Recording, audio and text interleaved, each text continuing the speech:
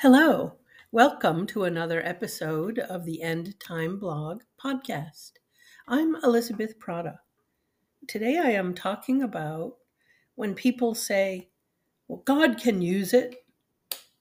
Well, yes, He can, but will He? You hear an awful lot, especially if you do a lot of discernment discussions. People say, well, I don't agree with everything so and so false teacher says, but there are some good things, they say. God can use it. No. And for people who say, well, don't put God in a box, He can use anything. You're right. God can use anything. He can turn me into a giraffe. But will He? No, He created animals after their own kind. Just because God can turn me into a giraffe doesn't mean He will. There's the story of the demon-possessed slave girl in Acts, which relates here. Let me read Acts 16, verses 16 to 18. As we were going to the place of prayer, we were met by a slave girl who had a spirit of divination and brought her owners much gain by fortune telling. She followed Paul and us, crying out, "These men are the servants of the Most High God who proclaim to you the way of salvation." And she kept doing this for many days. Paul, having become greatly annoyed, turned and said to the spirit, "I command you in the name of Jesus Christ to come out of her." And it came out that very hour. Acts 16 to 18. So let's apply that scene to the rebuttals that we get where people say that God can use it. Why didn't Paul say, "She's speaking truth. I don't agree with everything she says, but God can certainly use it"? Why didn't he say that? Why was he greatly annoyed and, in the power of God, told the spirit to come out of her? Because it isn't about the words a person says, it's the source. Paul taught in 2 Corinthians 6:14-15, "Do not be bound together with unbelievers, for what partnership has righteousness and lawlessness?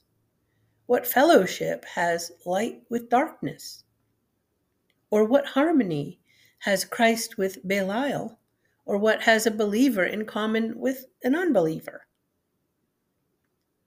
Now, in those set of verses, Paul made 4 explicit points: righteousness versus lawlessness, light versus dark, Christ versus Belial, which is Satan, and believer versus unbeliever. And he made 4 implicit points.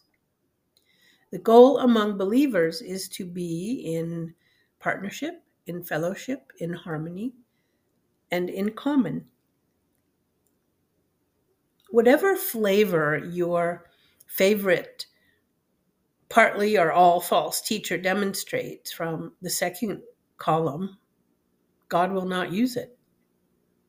The dividing line is clear: have nothing to do with those who are lawless or dark or of Satan or are an unbeliever. Nothing. Now, God can use anything.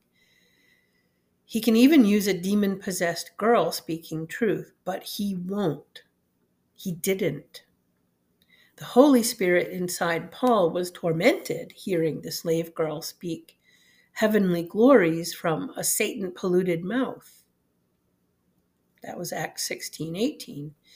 Any false teacher is demon-influenced. In Galatians 1, Paul was astonished that they were deserting the gospel so quickly. In 2 Corinthians 11, he chastised them who put up with a different gospel so easily. In Revelation 2, Jesus threatened the Thyatirans for tolerating a false prophetess. No, God won't use falsity. His Son is too beautiful to him, and his gospel is too pure. So why should he? God chose to speak through his Son, Hebrews 1:1-2, and not through Satan. So why would you limit God and put him in a box by saying he can't follow through on what he said he will do? Trust him. If he said he will work through the gospel given rightly, he will. And what if the quote, God can use a false teacher's words not to draw women to Christ, but to harden them in their sin? Be careful when you say God can use something, because God does use sinners. He uses wolves, false doctrine, but not in the way that most people think. I'll end with a really best quote from a sister in Christ. Years ago, when the TV series The Bible was released by Roma Downey, Sunny Shell reviewed it. That's her name, Sunny Shell. She put in a Q&A to her review of this TV series. She was asked the question, even though there's a lot of error in this movie, still, don't you think it's a great way to show people who God really is? I mean, can't God use anything to save someone? And Sunny's answer was this, quote, no, I don't think this movie is a great way to reveal the truth about God, since it's filled with lies about God. And yes, I realize God can use anything to save someone, but he only chose to use the message of the true gospel to save all men. John 14:6 and Acts 4:12.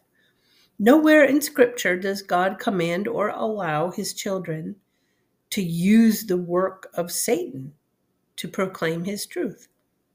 And God is clear. Anyone who denies him and defiles his holy character or word works for the devil, not for God. Sunny finished with this, quote, since the beginning of time, the devil has attempted to minimize and blaspheme God's holy character by lulling us to disregard his holiness, justice, and righteousness. God has never called his children of light to partner with the works of darkness. As God's children, we are commanded to pursue holiness rather than try to find a way to compromise the glory of Christ in order to, quote, reach more people. That's the end of Sunny Shell's answer about why can't God use something that's laced with falsity. If I hear a woman saying, I know that such and such false teacher doesn't teach everything according to the Bible, but I like some things she teaches, then I know one thing for sure. There's something in that false teacher's doctrine that appeals to her flesh, and she's unwilling to give it up.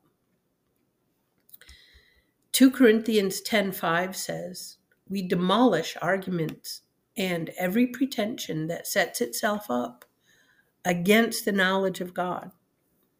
And we take captive every thought to make it obedient to Christ. Well, this has been another episode of the End Time Blog podcast. I'm Elizabeth Prata. Thank you for listening, and I hope you have a wonderful day.